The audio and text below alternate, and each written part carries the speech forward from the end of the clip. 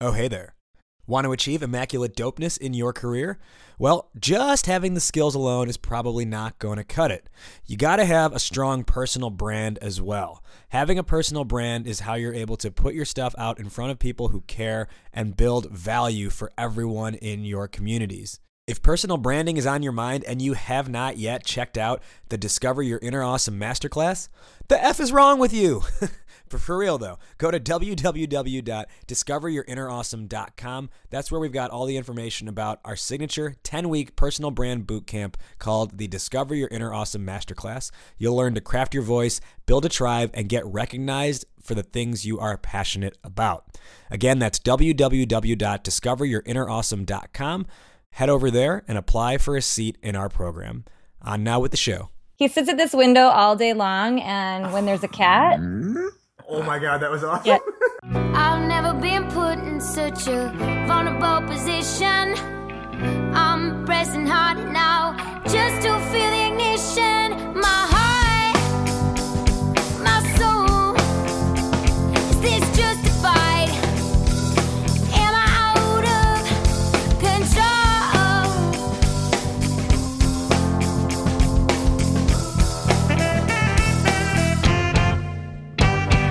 Whoa. Welcome back to another edition of Idea Lemon's Discover Your Inner Awesome podcast. Ladies and gentlemen, boys and girls, children of all ages, my name is Rajiv Nathan, aka Raj Nation. I am the Idea Lemon co-founder and your show's co-host. And as always, I'm alongside my co-founder and co-host, Mr. McFly, Martin McGovern. This is Discover Your Inner Awesome, the only show where you get to eavesdrop on conversations with entrepreneurs, artists, and musicians about the stories, the journeys, the struggles, but most importantly, the questions that help us better understand who we are, what we're doing, and how we can do it better. In this episode, we chill with Stacey Garonski. Stacey's a writer at themuse.com. If you're not familiar with The Muse, check them out. Great career resource. And we explore the question of loyalty, company loyalty. Have you thought about that before? And how loyal should you be to your employer and vice versa? How loyal should they be to you? Well, we unpack that entirely and answer the question, why does loyalty matter? Before we get started, quick reminder and special invitation. If you are not a member of our tribe already, I am speaking these words with an outstretched hand, just waiting for you to come join our totally dope tribe over at idealemon.com. All you got to do is subscribe to our email newsletter. It's totally free. You will never miss an episode of this show and a whole lot more. All right, let's dive in now to our conversation with Stacey Garonski of The Muse. Why does loyalty matter? Let's listen in. I think when we're talking about loyalty and how much loyalty you owe your company or your boss or your team, if there isn't a sense of loyalty, then I don't think you can have any kind of job security. But I think that there needs to be some kind of line drawn. I personally am always frustrated when people equate hard workers with the first one in the office in the morning and the last one to leave at night. I don't think that's the kind of loyalty that I'm thinking of. I think you've got to believe in what your organization is doing, because if you don't, how are you going to get excited to go to work every day or even feel okay about the work you're doing? But I don't know, it's interesting. I mean, how should loyalty be expressed on a day-to-day basis? I kind of like what you said there about how do you be excited about going into work every day. And I think one of the things that I've seen come up over and over again, that the reason people lose the excitement or lose the drive is because they're so separated from the results, right? Yeah. And so like when you are the founder and you see every metric and you see the outcomes and you see all that stuff, right? You are very much tied to the results and can see every day why this matters. Whereas I think a lot of employees don't always know how they fit and don't always know, they're not talking to the customer necessarily. They're behind the scenes doing coding or something like that, and they're disengaged from the results. So have you seen that sort of play into it at all? Yeah, I think that's a matter of not seeing the big picture because you don't have knowledge of the big picture. And I've had experiences in the past, not at the Muse, but where a lot of employees complained that they were doing the day-to-day tasks that were, assigned to them and what they needed to get done in a given week, in a given month. But it gets harder and harder to do that and feel good about doing that if you don't know what the big picture is. But finding out what the big picture is, it's either has to be, I think, a pretty transparent senior level people who are giving regular updates on the company and the direction and if things are changing and how they're changing. Or it could be as simple as just, having a really strong rapport and relationship with your boss, your manager, and trying to learn. I mean, is it a situation where you're sort of burying your head in the details and that's why you can't see the big picture? Or is it because the company isn't being as transparent as it could be? I think, yeah, that's a good point. And this idea of knowing the big picture, really what that does is it allows you to see if your values align with one another. And that's kind of the core of being satisfied with anything that you're doing that involves someone else, is do the values align? Because if they don't, you may not realize it at first, but at some point it's going to come across that it's not a good pairing. And whether that's working for someone, whether that's dating someone even. Yeah. If you don't share a certain set of core values, it's a mismatch. Right. And I also think, just going back a minute about that idea of, I think there are other ideas about not being excited to go into work. It's not necessarily knowing what's going on sort of like the larger scale. I think that if we're talking about loyalty and people leaving a company, getting let go or getting fired, if you're working somewhere and you're seeing that happen regularly, I think that also adds to job frustration and maybe questioning of loyalty. If you work with, this is maybe veering too far off topic, but if you work, you say like a work wife or husband and, that person gets let go and that was the person you talked to every day and that was the person you vented to, you both kind of liked your job or really liked it, but who knows?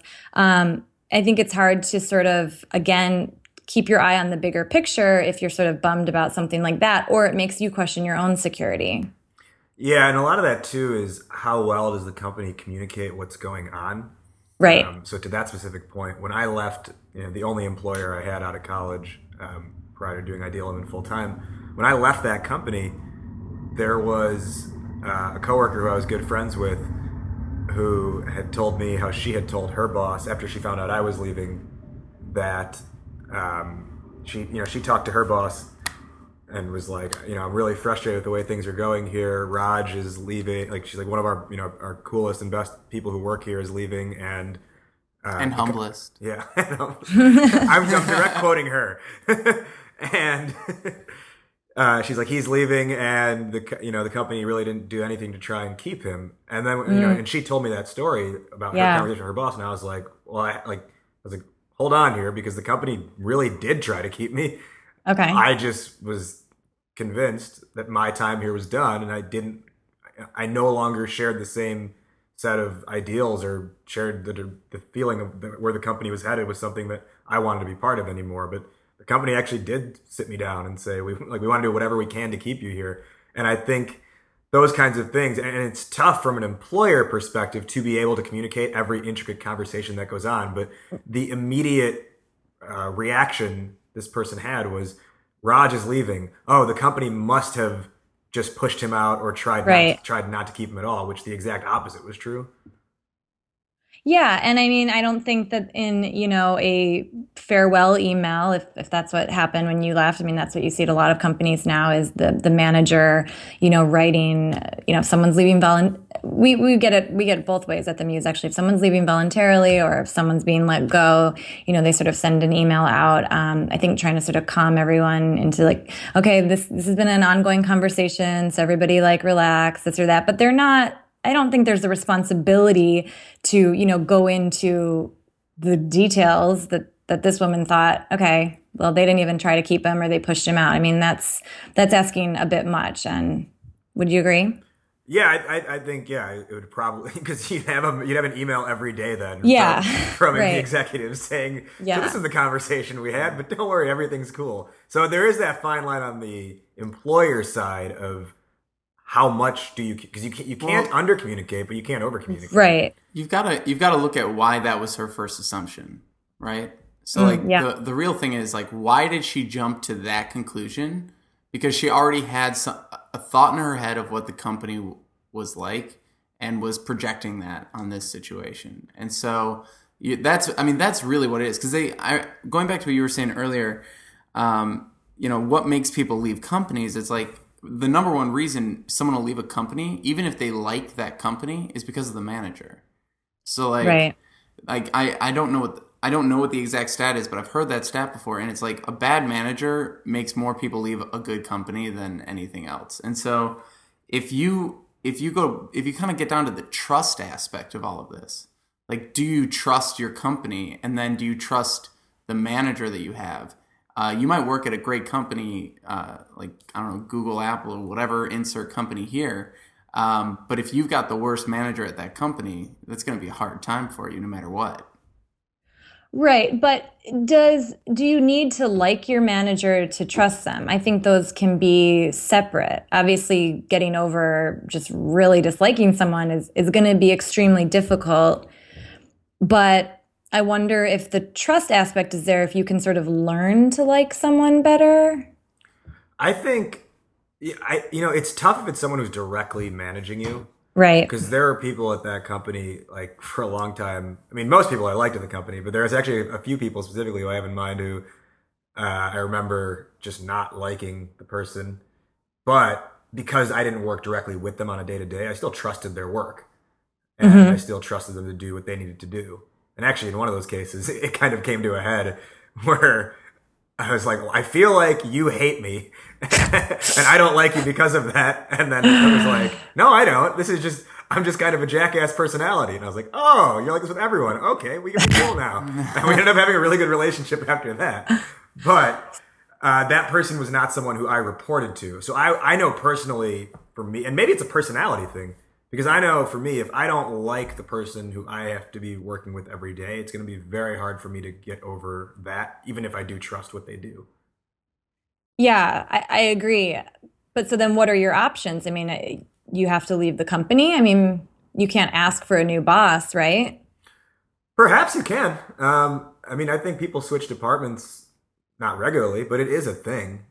Yeah, switching departments. I mean, I think that, we're starting to even see that at the Muse. There have been people, I think, kind of poking around, finding out how do they switch to a different department. And, HR and the CEO seem to be really open to that if it's the right fit.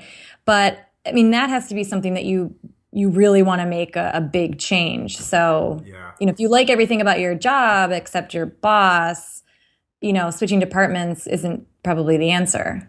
Well, then, and maybe, perhaps one of the solutions is find something new. But on the other hand, I would say the reason why we tend to not, like people, whether it's in a work setting or otherwise, a lot of it has to do with how do we react to their communication style. So in that case that I just mentioned with myself and that other guy in the company, it was like, it was really a matter of, I thought the way he communicated to me was very harsh and terse.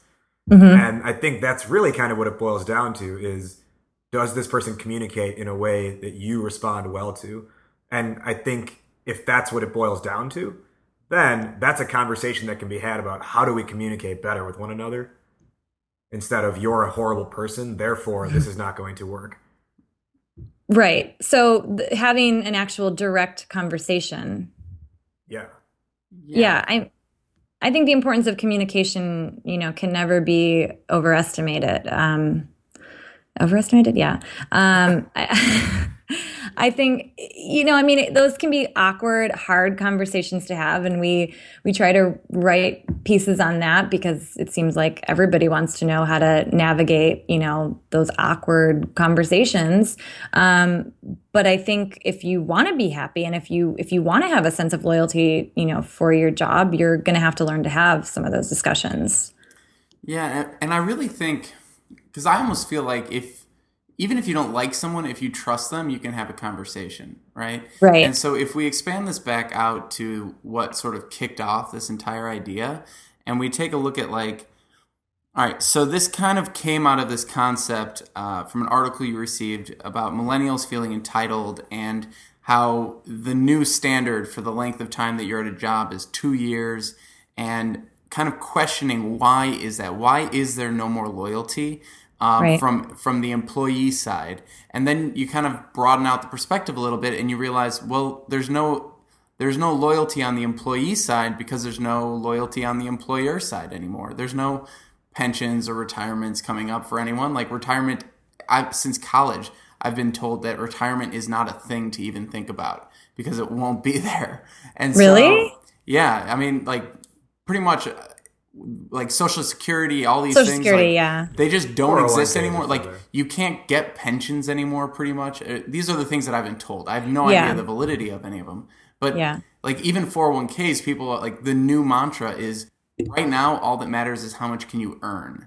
So you have to focus on earning, not saving. And earning is a lifestyle thing. It's not just, get a job. And so like these are the new mantras that are coming out. And it's kind of turning from like this conversation of being loyal to any company. You don't know if that company is going to be around in 4 years because their industry might get disrupted by technology and they'll all go out of business. And so with all the uncertainty that's happening in the world, that's the reason that loyalty is disappearing. And so you could be really loyal to an idea of a company, a brand new startup, and then, they got too much funding and didn't know how to manage it, and all of a sudden they're going under. And now you've got to keep figuring out the next step. And so what maybe are the key pieces of loyalty? Like if we take a step out of the actual day-to-day job that you're currently in, what sort of loyalty exists in our life that is going to help us no matter what happens? If the job stays there for 20 years, if the job disappears tomorrow, what other ways can we look at loyalty to see how we can build kind of loyal people in our lives that'll help us no matter what the situation is? Yeah. I mean, the word commitment is the first word that came to my mind. I think you have to be committed to something or someone in order to receive and give that loyalty. I think reliability is another important word that maybe doesn't get used enough professionally. I think it's especially important now in companies that are offering flex hours or, unlimited vacation or the ability to work from home. I think if you can prove yourself to be a reliable employee, that is linked in a way to loyalty, I would say. I mean, different, but there's a connection there. And I think that the companies that, it's hard to say in terms of, what you were saying about, I wrote down here a note, 2 sides to every story, sort of, like people are leaving after a couple of years and it's because they don't feel any kind of commitment or loyalty from their employer, but then the employer doesn't feel anything. So where does it cycle stop? Mm-hmm. How do we make that better? Or do we need to? A couple things from that. So the reliability aspect is huge. And I think that applies to any type of relationship because like there are certain people, as you said, that I have who came up in my mind who I'm like, I will not recommend them for things, or like if they were to write me and say like, hey, could you introduce me to so-and-so? Like I would not, because I don't view them as reliable people, and I don't want that to reflect poorly on me that I endorse that person. Mm-hmm. So that's a huge aspect, and I do think it plays into loyalty because it comes back to trust, right? If I can't trust you to follow through on something, I'm not going to want to put my neck out for you. And the other side of it is in terms of, what was the last thing you said before I started? I was talking about how, the employer doesn't feel, a loyalty because they feel like the employee doesn't feel the loyalty or isn't going to stick around. But then, the employee is feeling that. So it's sort of like, it's just this tug of war, Yeah, and that's okay. Doesn't need to stop, That's right. So yeah, and on that note, that's where I think sort of the communication dynamic has to shift to where everyone has to stop acting like the employer can guarantee your employment forever and the employee wants to stay forever. Right. That is a facade that needs to be torn down and replaced with, I'm trying to develop myself in a certain way. And the employer can say, we want to help develop you in that way. Mm-hmm. The moment when you no longer feel like you need to develop that thing anymore, or that you want to be fulfilled in a different way, it's the employer's, in my mind, it's the employer's job to respect that decision and say, how do we help you in the best way possible, either in something else within this company or moving on. After this, we're actually doing a second podcast today with a guy named Christian, who at his company, I mean, he was telling us, he's like, my job is to make sure everyone here feels fulfilled. I hope that's here. If not, I want to do whatever I can to help them be fulfilled in their career otherwise. Wait, so you're telling me you didn't have to do vows when you signed your contract? I was like, till death do us part. That's blood, a good point, though, right? People, there's this, this image built up that it is a till death do us part, but that's not the case. No one's working at 3M for 45 years anymore. Yeah. No, right. But I went to an event last week for New York Women in Communications, and I was talking to a woman who'd been at L'Oreal, like very, very high up, for some 30 years, and I asked her what she thought about millennials job hopping. And she was very clear on saying that they move too quickly and they don't give places a chance, and they aren't learning enough before they make their moves. But that's coming from someone whose generation got a job and stayed in it. Yeah. It's just a totally different way of looking at things. And I think the idea of having someone at a company whose job, this guy Christian, to make sure that people are fulfilled is really interesting. I think every company should be looking at ways, though, to do that. Is that a sabbatical after 4 or 5 years of employment? Is that just different kinds of freedom or new projects or one foot in the door in this department? I mean, there are really some interesting ways of going about it, right? It's just getting companies, I think, comfortable or the employers comfortable with these kind of innovative ways of doing things. Yeah, and I think one of the reasons people like to move around is because they don't want to get stuck in something, right? So if you're doing the same job for 5 years and you're not learning new technologies in that role or anything like that, if you ever lose that job, you're behind the market now. And so you're constantly trying to find ways to maybe escape so you can go learn some new skills. And I think part of that has to do with is it your responsibility to develop your own learning? Is it the company's responsibility to develop your learning? I'm sure there's a middle ground in there somewhere. But I think it's when people get sort of stuck that this starts to become a real issue. Right. And I think studies have actually shown, you said something about, 5 years. I think the sweet spot for moving on is between 2 to 5 years. Which is probably to companies that really want to hold on to people and really value loyalty, probably freaks them out. But I think, can you be loyal for a couple of years and still maintain a good relationship when you leave? I mean, you don't have to burn a bridge. But it's hard. It's hard because it is like a relationship ending, when you leave a job in a lot of ways. And to go back to what you were saying with the L'Oreal woman, and how she's like, I think millennials are job hopping too much. They're not learning enough. Yeah. There is some merit behind that, because I think a reason why us millennials, why that happens and why we do that is because too many of us are focused on what's my resume going to look like.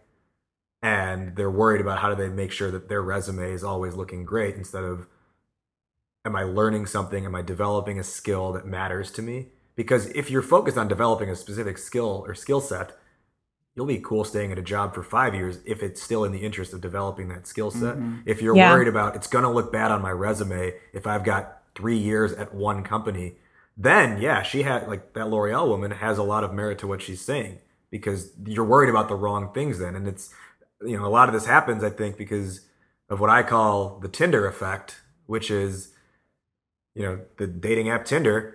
We don't want to, you'll start going on dates with someone, but you won't want to commit to that person because you can always swipe and find someone new. Right. And I think, well, I don't want to be too niche here, but I was thinking about just like the digital landscape and how that has just obviously in tech has just really changed the job market. And, people are getting contacted. I mean, via sites like, LinkedIn didn't exist, 30 years ago or 40 years ago when this woman was first getting her job and then getting her foot in the door there. But now, people have opportunities coming to them sometimes. I think your point about the resume is important, but I also think that salary is a big reason people jump. And I think that in a lot of ways, money trumps this sort of sense of loyalty.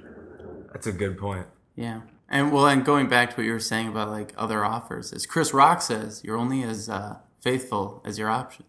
Yeah. There you go.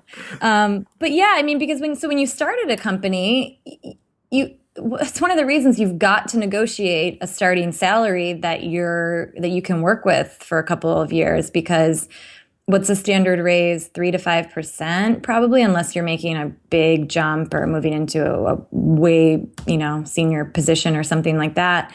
But whereas if you actually get a new job, you're starting from the beginning with negotiating, and you could say, give a number that's 10 grand, 15 grand higher than what you were making.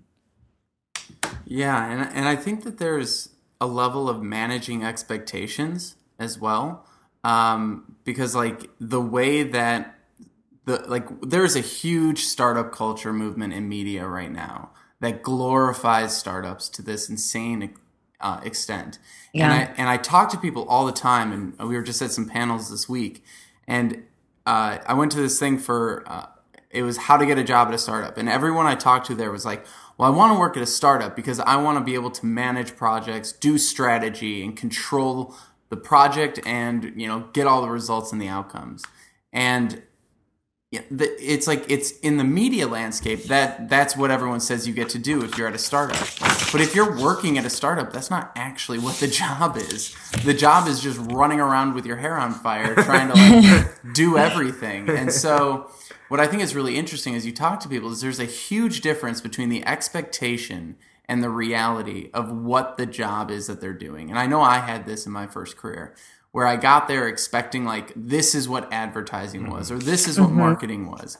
And then you get there, it's like, my entire perspective of advertising was based off a Sony Bravia commercial that I loved.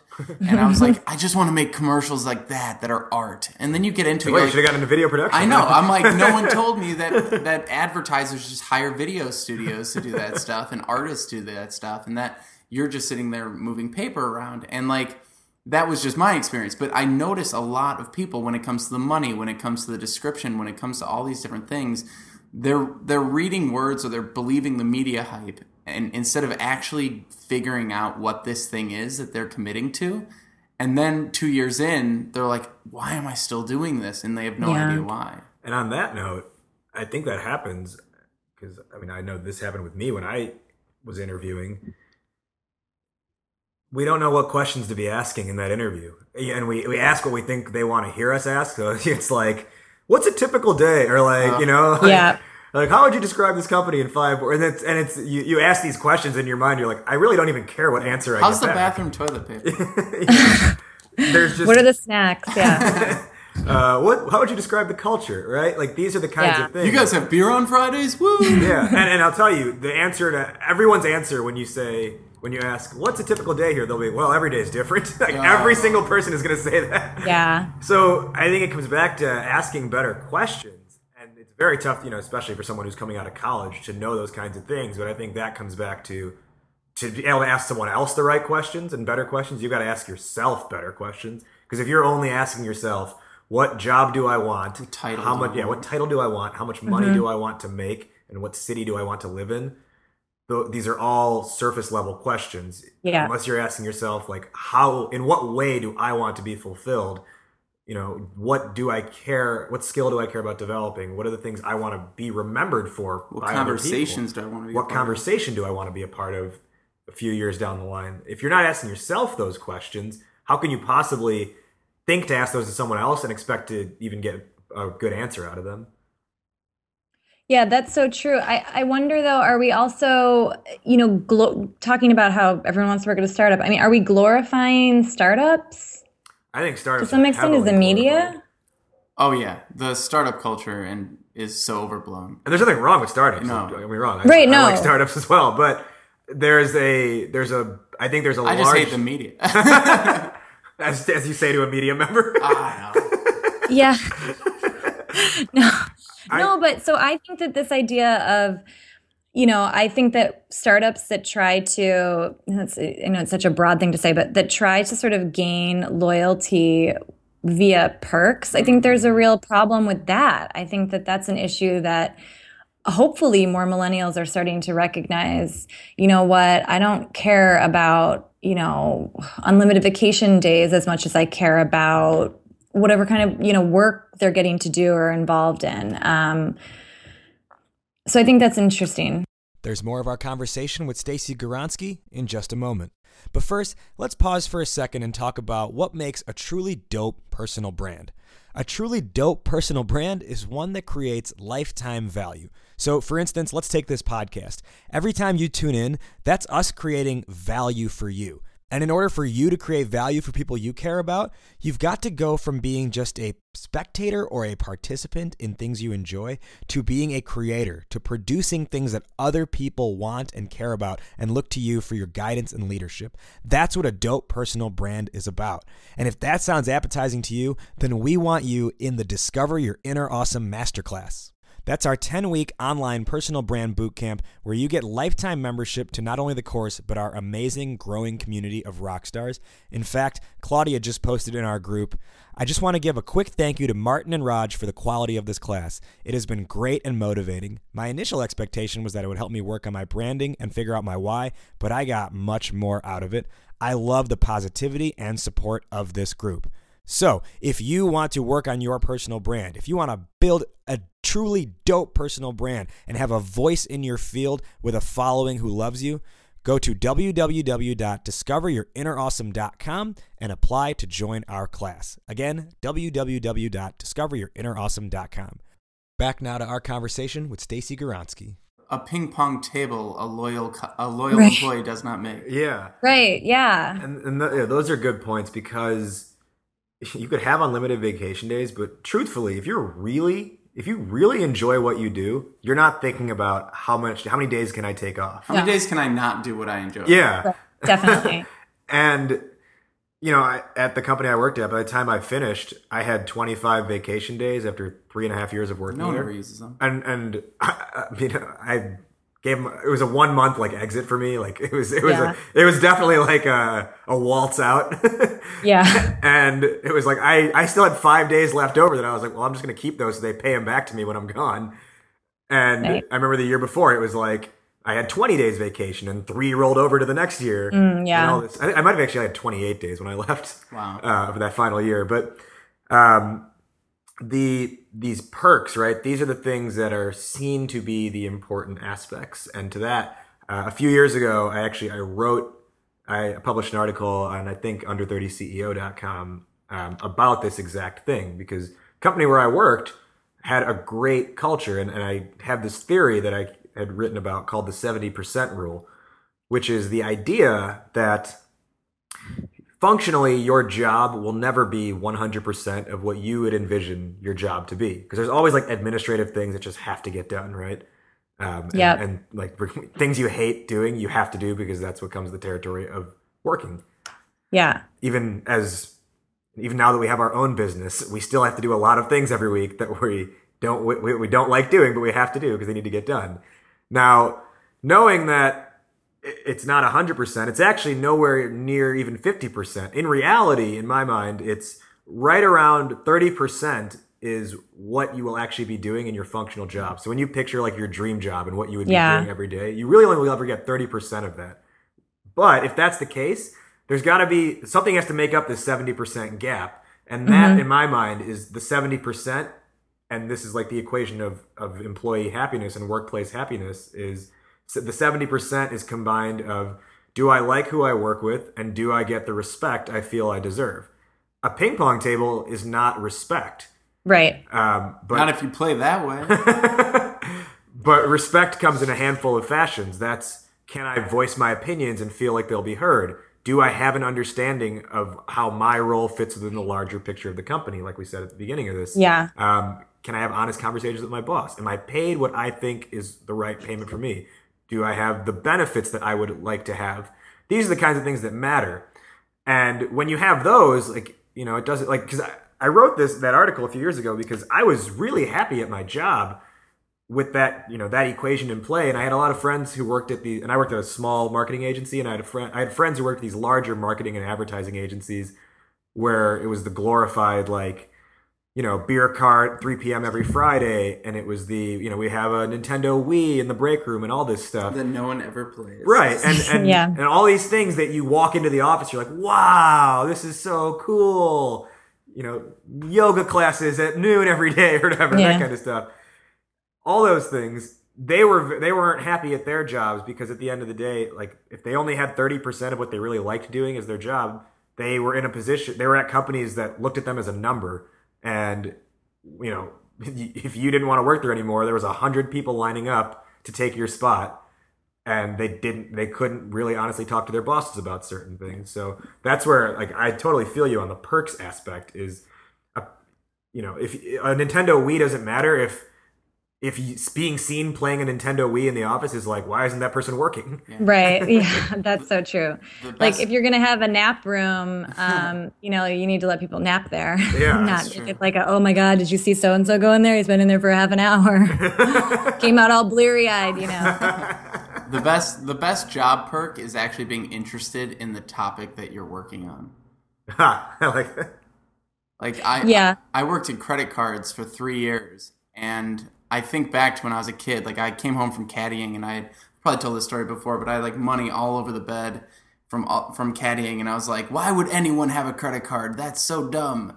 And then, like, fast forward, I'm working at a credit card company, and if someone had just asked me, like, do you want to be talking about credit cards 10 years from now? I'd have been like, hell no. Yeah. And then they would say, well, then why are you working at a credit card company? And I'd be like, I don't know. But no one ever asked me that question, so I ended up working there for, like, well, yeah, I think you obviously have to be interested in the topic. I think that's a good point. But I think the 30-70 is really interesting as well. I mean, I had a job where I really liked the work I was doing, the day-to-day. I felt like I was being challenged, and I just appreciated what I was doing. But I didn't feel respected, and I didn't feel like I had a boss that I could really talk to. And so, you know, the sort of flex hours and no one monitoring my comings and going didn't do anything for me, and it didn't make me feel loyal to the company. And if anything, it made me sort of skeptical of who they were and what they were doing because of the way I felt. So I think that's just such a good point, that 70% of it is really who you work with, the conversations you're able to have with your boss. And actually, I would argue that the perk of, I know we talked about, you know, like Wii's and, you know, beer on Fridays or bagel Wednesdays or whatever. I maybe shouldn't have said the unlimited vacation, because I do think that those bigger things, like being able to work remotely on occasion or once a week or whatever works for you, or being able to come in at 10 and then leaving at 6 or 7, I think those kinds of things are really helpful to people, because I think that does add to feeling respected. And then in turn, you want to be loyal. You want to be reliable. If you're given those freedoms, you want to be responsible with them, I think, for the most part. Not everybody. Yeah, no, I agree with that. And I would even put some of the things like, if flexible hours are important to you, then that's a respect thing. That falls under your vision of respect. Yeah. But unlimited vacation doesn't matter if you don't enjoy the work you're doing, right, and the people around you, you don't care, and you don't feel like, you know, you have a voice within the company. It's like the Wii in the office and the beer and those kinds of things, those are icing on the cake. Yeah. But that's not the batter. Yeah, that's very true. And now I'm hungry. Yeah. I want to also talk about the idea of loyalty to yourself. We haven't really touched on that yet, because, and this kind of extends beyond the workplace, I think, just in terms of, you know, the things we get asked to do a lot by friends, by family, by other people. I think one of the first things we give away is the loyalty to ourselves out of a feeling of obligation to other people. And fear of saying no. Yeah, and fear of saying no. Like, time is that's probably the best example of it. We are willing to give away our time so easily. And if we, like, the only things we have to spend in life are time and money. And if we treated basically money the way we treat time, we would be broke within 45 seconds of walking out onto the street, because within 45 seconds of being on the street, there's like 100 billboards that'll say, buy this thing. So true. And time, we don't use, like, with money, we're like, no, why would I do that? I want to keep my money. But with time, it's like, the second someone says, hey, do you want to do this? You say, okay. Hey, can you meet for this? Okay. Hey, I'm sending this email at 9 a.m. You got to reply by 9:03 a.m. Okay. And we whore out our calendars to other people. And that I view as a lack of loyalty to ourselves. Yeah, I totally agree with that. I think, thinking even the phrase, you hear, well, you got to put your time in. And while that's well-meaning, that doesn't mean that you should be available 24 hours a day, 7 days a week. I do think that a lot of, young people entering the workforce and millennials who want to keep rising think they are disloyal to themselves because they think they've got to be on call and they've got to be available. And if they say no to a project, it won't be remembered well. So that's a real issue, I think. But I don't know. I think because what I mentioned, I think in the beginning of, or maybe when we were talking about topics, this idea of the hard worker, it's still, the person that's first one in the morning, last one to leave at night. I still hear that regularly. And it really kind of grates on me because there are going to be days when you need to work late or put in extra hours, or maybe you have insomnia one night and you wake up and you do all this stuff and you just bang it out and it feels good and you're feeling productive and you like what you're doing. But I think it's going to take a lot to change this mindset of like the first one in, last one out equals hard worker. Well, and being layered on top of that, so like that still exists, and now layered on top of that is the person who's always available.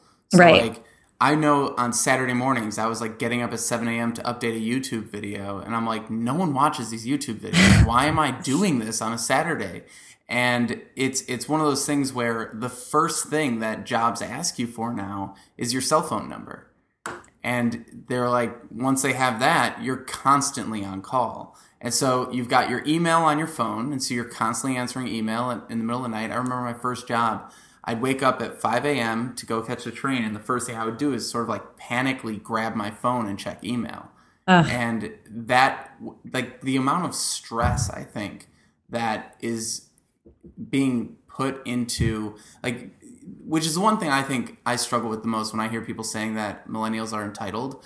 Like, the amount of stress that comes with being constantly available in 15 different chat windows over the course of your entire life, it blows my mind. And we've gone through like periods just because we've been able to with the company that we've started, of like, okay, we're going to turn off all notifications. We're not going to be available to be talked to before 10 a.m. We like... Yeah, I have I won't book a meeting before 11 a.m. Yeah, but like we've had to consciously change our entire lives and perspective on work in order to do that. Whereas I've never even had that opportunity prior to this. Like, it was whatever time I needed to be there, I had to be there. And I think that there isn't even a 9 to 5 anymore. It is just, you're working. And I I've been doing this career coaching with you guys for a while, and every single person I talk to, their main issue is, I don't have any control anymore. I've lost complete control to the work that I'm doing. Wow. So I wonder if that's tied in a way to, if someone does finally decide, I'm going to be loyal to myself, even if they're not putting it in those exact words, that's why people are moving on and trying to find a place where their time is respected, because they exist. I mean, I don't answer emails over the weekend. My boss doesn't email me over the weekend. She sort of made it clear. I think I'm in a pretty good position that, when your day is done, your day is done. But I know that that's not the reality, and it hasn't been the reality for me in the past.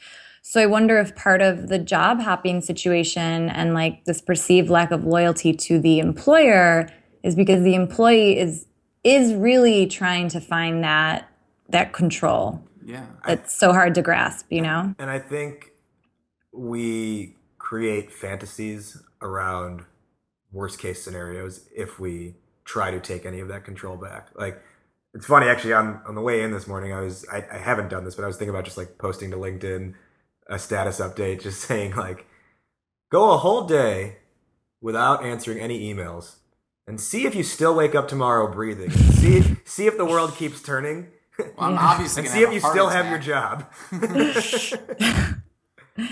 Yeah, I think people do these. I've read different experiments. I didn't check email for a week, and here's what happened. Or I only decided to only check email between the hours of 5 and 6 p.m. But I think because everyone is so tied to all the different social media platforms, it just kind of goes along with it. And so I think people have a really hard time putting those limitations on themselves. I mean, when people are home watching, binge watching or watching Netflix or whatever, you've got your phone right there and you're checking, Instagram and Twitter, and then you're just checking your email because that's all a part of it. So that's going to be, I think that's a hard thing to separate, That's coming from both sides too, yeah. Yeah. Like, even if they're not asking you, You're still Yeah. checking. Right. Yeah. Right. Because you don't want to miss it. Yeah. You don't want to miss it. And that's probably the adaptation of of a FOMO mindset, Yeah. Yeah. even if it's in a negative sense.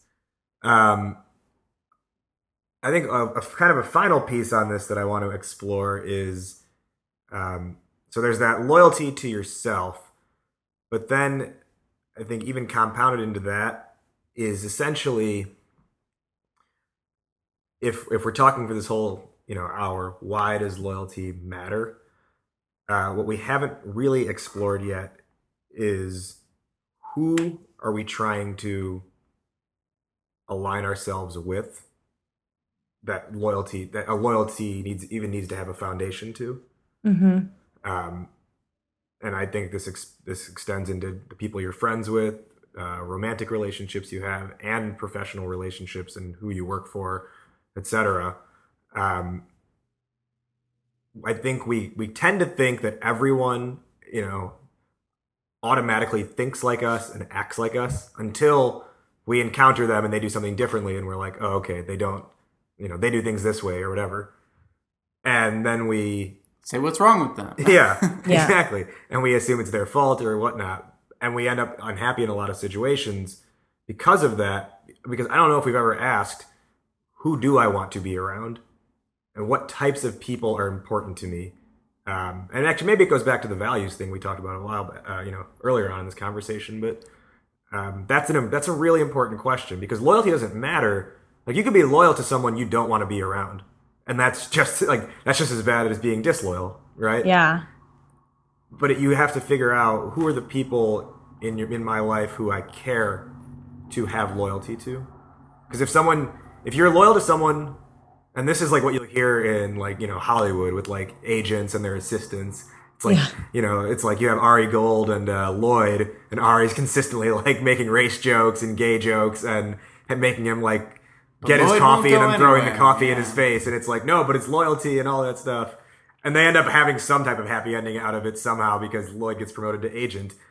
But the reality is, for a lot of these, West Coast like assistants to big people, they just keep getting shit on, only to keep getting shit on and shit on. That's why I think the relationship comparison is so apt all the time. It's like when we were talking about like, oh, you're getting emailed over the weekend about work. I mean, that's the same as like, going on a date and having the person send you 700 text messages in one night. Yeah. Like, it's like people are in abusive relationships. Yeah. And you've got to be, just like in real life with relationships, people get, comfortable in their abusive relationships. And so you gotta I don't know, there's some sort of mindfulness that needs to break that chain. What was the thing you were saying the other day about, it's like, if you are attracted to one thing, you're attracted to the opposite of that same person? Yeah. So, well, the concept was whatever you like about someone has an equal negative. So if someone's an amazing, meticulous writer, Mm-hmm. and they spend hours writing every sentence just to make it perfect. This was the example of some famous writer. Well, they're probably not going to be someone that's really punctual, because they're the type of person that's going to consider every single option before finally deciding to do something. So you might set up dinner with them and they won't show up. But they're amazing writers. And so like that's the counterbalance. And so for every good thing about a company, there's probably a bad thing. For every bad thing about a company, there's probably a good thing. And being mindful of what those things are and aware of which ones matter to you, I think is really important. Yeah, that's a good point. I think you've got to be able to spread, I think, your loyalty around, we're talking about it, within the workplace and then to yourself and to other people. And I think that all speaks to, work-life balance, which obviously is a whole other topic, but works here a little bit with some of the things we've talked about. And I think you don't have to go into an interview and, tell the hiring manager that you want a company that you can grow with for 10, 15 years. When they say, if people still ask what your 5-year plan is, I don't know if they do, or a 10-year plan, you don't have to sit there and construct this answer that you think is going to make them happy. I think you can be true to yourself and be honest about wanting to learn and, do you know what I'm saying? Yeah, and it's having at least, you don't have to have the whole picture, but have some grasp over what you actually want. Like, don't think that what you want is what other people want to hear. Well, you need to know what your 5-year path is to be able to answer that question. Yeah. Not just, where are you going to be in 5 years? Celebrating the anniversary of you asking me this question. Yeah. Actually, to that one, I had at my last company, someone who started after I did. She is our season 4 theme song. It's her song. She's a great singer-songwriter, and something she's always done on the side. And in her interview, our boss asked her, she was like, "So do you want to pursue singing full time ultimately?" And she told me how she in that interview was like, "Oh no, no, I'm committed to doing work for companies." And I was like, why would you lie about that? Yeah. And it's not like she's like destined to become a full-time singer, but I asked her, I was like, but would you like that if it happened? And she was like, oh, it'd be amazing. I was like, so tell people that. That's okay that you've got an aspiration that doesn't end with being an employee of this company. Right. But I think that's something that people struggle with. And then that they think that's how they're being loyal, but really there's some dishonesty there. Because and what'll happen is if you are honest about it, is people will find ways to help you in that pursuit. Yeah. But if the pursuit you tell people you have is something you do not want, people are going to help you in that pursuit. In that. Yeah. Right. So it goes back to that idea of trust in how important that is. Yeah. If you start dating someone and you keep saying, I absolutely want to get married someday, but you don't, you're going to be kind of screwed later. Not okay. Wait, what was that whole marriage talk? So you're telling me there's a chance. A great public example of that, if anyone watches Total Divas on E. I do not. Okay, we're going to move on from that. Well, John Cena keeps telling his WWE girlfriend, Nicole, that he's told her from day one since they've been together was he doesn't want to get married, he doesn't want kids. And he's always been upfront with that, and she can't, even though she gets frustrated, she can't say you lied to me. It's because it's scripted. No, that's a reality show, so yeah, it's scripted. All right, we need to wrap up. Before we do, Stacey, let our listeners know a little bit of background about yourself, what you're working on, and where they can find you. Sure. So I'm the senior editor and writer at The Muse. I've been there about 6 months. Feels a lot longer. I feel very at home there. I write a lot of sort of our trending pieces. So any kind of study out there about millennials or dream job alerts, stuff on retirement, I'll write that up. And I work with a bunch of our columnists and contributors on pieces, and I can be found at Stace Speaks on Twitter. And I mean, if you guys want to see pictures of my really cool dog, at Stacey19er, that's STACEY19er. ONE, the number 9 ER. There's so many ways that could have been There's a long story behind it, which I won't get into now. But yeah, I've got a really cool dog. So when I'm not, at work, I'm running with him in the park. And so that's an Instagram account? That's my Instagram, yeah. All right, cool. Right on. All right. Yeah. To wrap up, we'll go around the room / you're virtual, so and give our respective answer. We'll start with Martin and end with you, Stacy. Martin, why does loyalty matter? Loyalty matters because the only thing you can control is what you do, your actions. And so in order to ever be loyal to anyone else, you need to understand why you are taking the actions you're taking in your life. And so if you figure out who you are and you're loyal to that, and then you put that out into the world, people will help you. My answer for why does loyalty matter? Well, as Al Pacino said in Scarface, all I have in this world are my balls and my word. And if that really is the case, which I think is true, you only have like yourself. You have your name, you have the things you care about. Loyalty matters. I'm going to take it to the self angle. If you're disloyal to yourself, the things you believe in and the things you care about, you will constantly feel like something is wrong, something is missing, and that you're not where you want to be. Stacy, why does loyalty matter? So I think it matters first because you get to define it. I think, there's a definition of what loyalty means to you and the lengths you're willing to go to show that loyalty.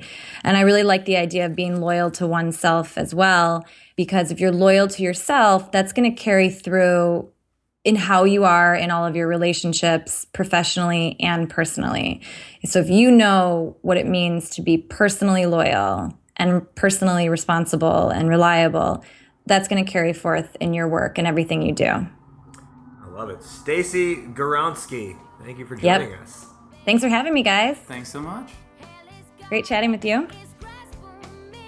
That was our conversation with Stacy Guronsky from The Muse. Stacy, thank you for joining us. And you know what? This episode comes out just as you come back from your honeymoon. So consider this our wedding gift to you. Did you, the listener, enjoy this episode? If so, the best compliment you can give us is a rating and review on iTunes. Ratings and reviews help more people find the show, and thus more people can discover their inner awesome. Awesomes? Awesome. For full show notes as well as references and where to contact Stacy, we've got those all listed at idealemon.com. So head over there, click on the podcast section, and you'll be able to find all the information from this episode. Well, that'll do it for this one. Thank you again to Stacy Guronsky for joining us. For Martin McGovern, I am Rajiv Nathan. You have been listening to the Discover Your Inner Awesome podcast. We will see you next time, but in the meantime, take care and be awesome today.